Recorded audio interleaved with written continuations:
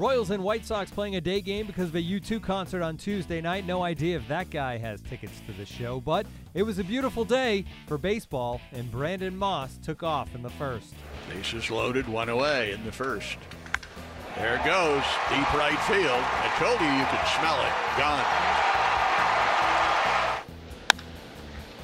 That's lined to left field and down for a hit. It's a one-run game. And Rob Brantley is digging for second. He's in with a double, and the tying runs in scoring position with one out.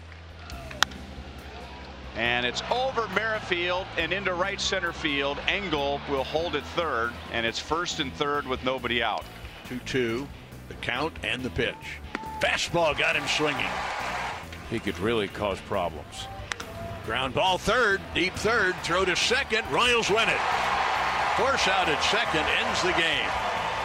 And a terrific job by Alexander after the two hits.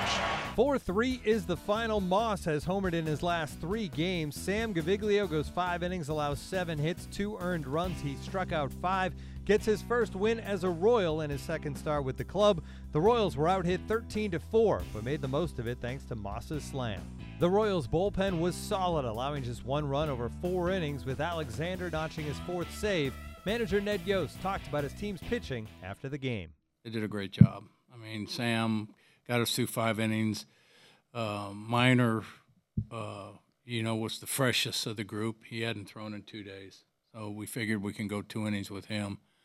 Was hoping that when he went back out, we get Delmonico out there and kind of lessen Moylan's load a little bit, because we knew they'd be pinch hitting left-handers in there, but we had no other real options. Moylan had to get through it, and he did. He held the fort right there. And my thought process today was I was going to stay away from Alexander.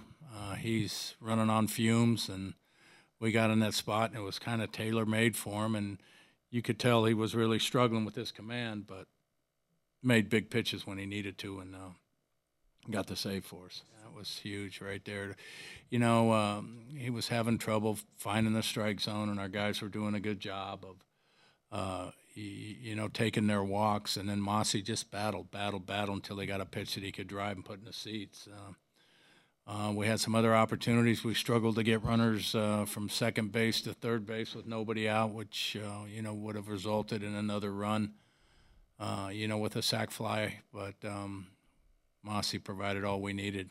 Moss is locked in, finishing the day 2 for 2 with a slam and a walk, and he spoke about his performance. Obviously, some of our losses lately haven't been great, but then we come back the next day and we usually put together a pretty good game. Look, we're going out here every day and fight, and we're trying to make the postseason. Sometimes you're going to get beat. Sometimes you just got to walk away and say, move on from this one and come out today.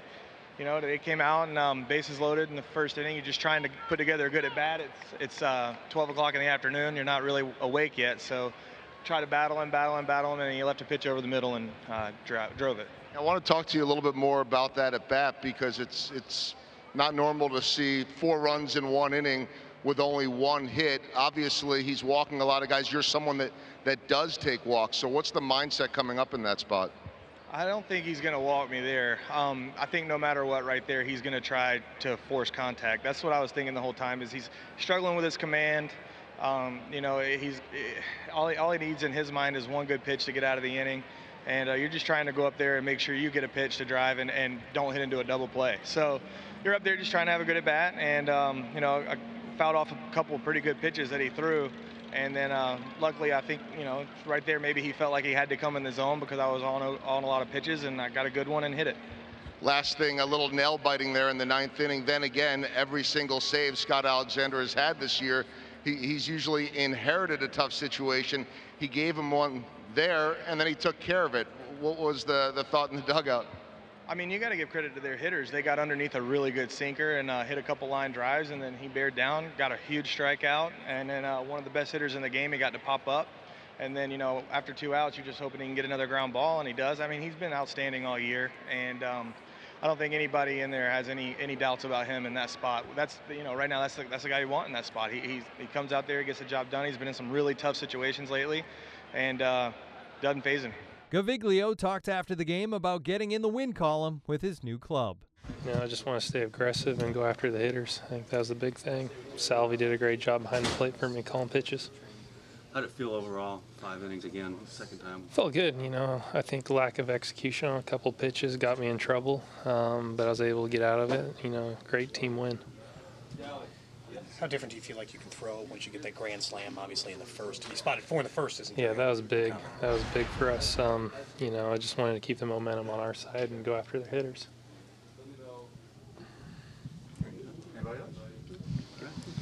How much do you feel like you're in a really pivotal position right now? Here you are thrown into the middle of just trying to hang into playoff contention. Do you feel that on your shoulders? Yeah, it's exciting. Every time you go out there and you're playing for the win. The great team here, it's a big win for us going forward. And you obviously feel like every start really counts, every pitch really counts. Every pitch, every out. The series continues on Wednesday. It'll be Lucas Giolito for the White Sox against Eric Skoglund for the Royals.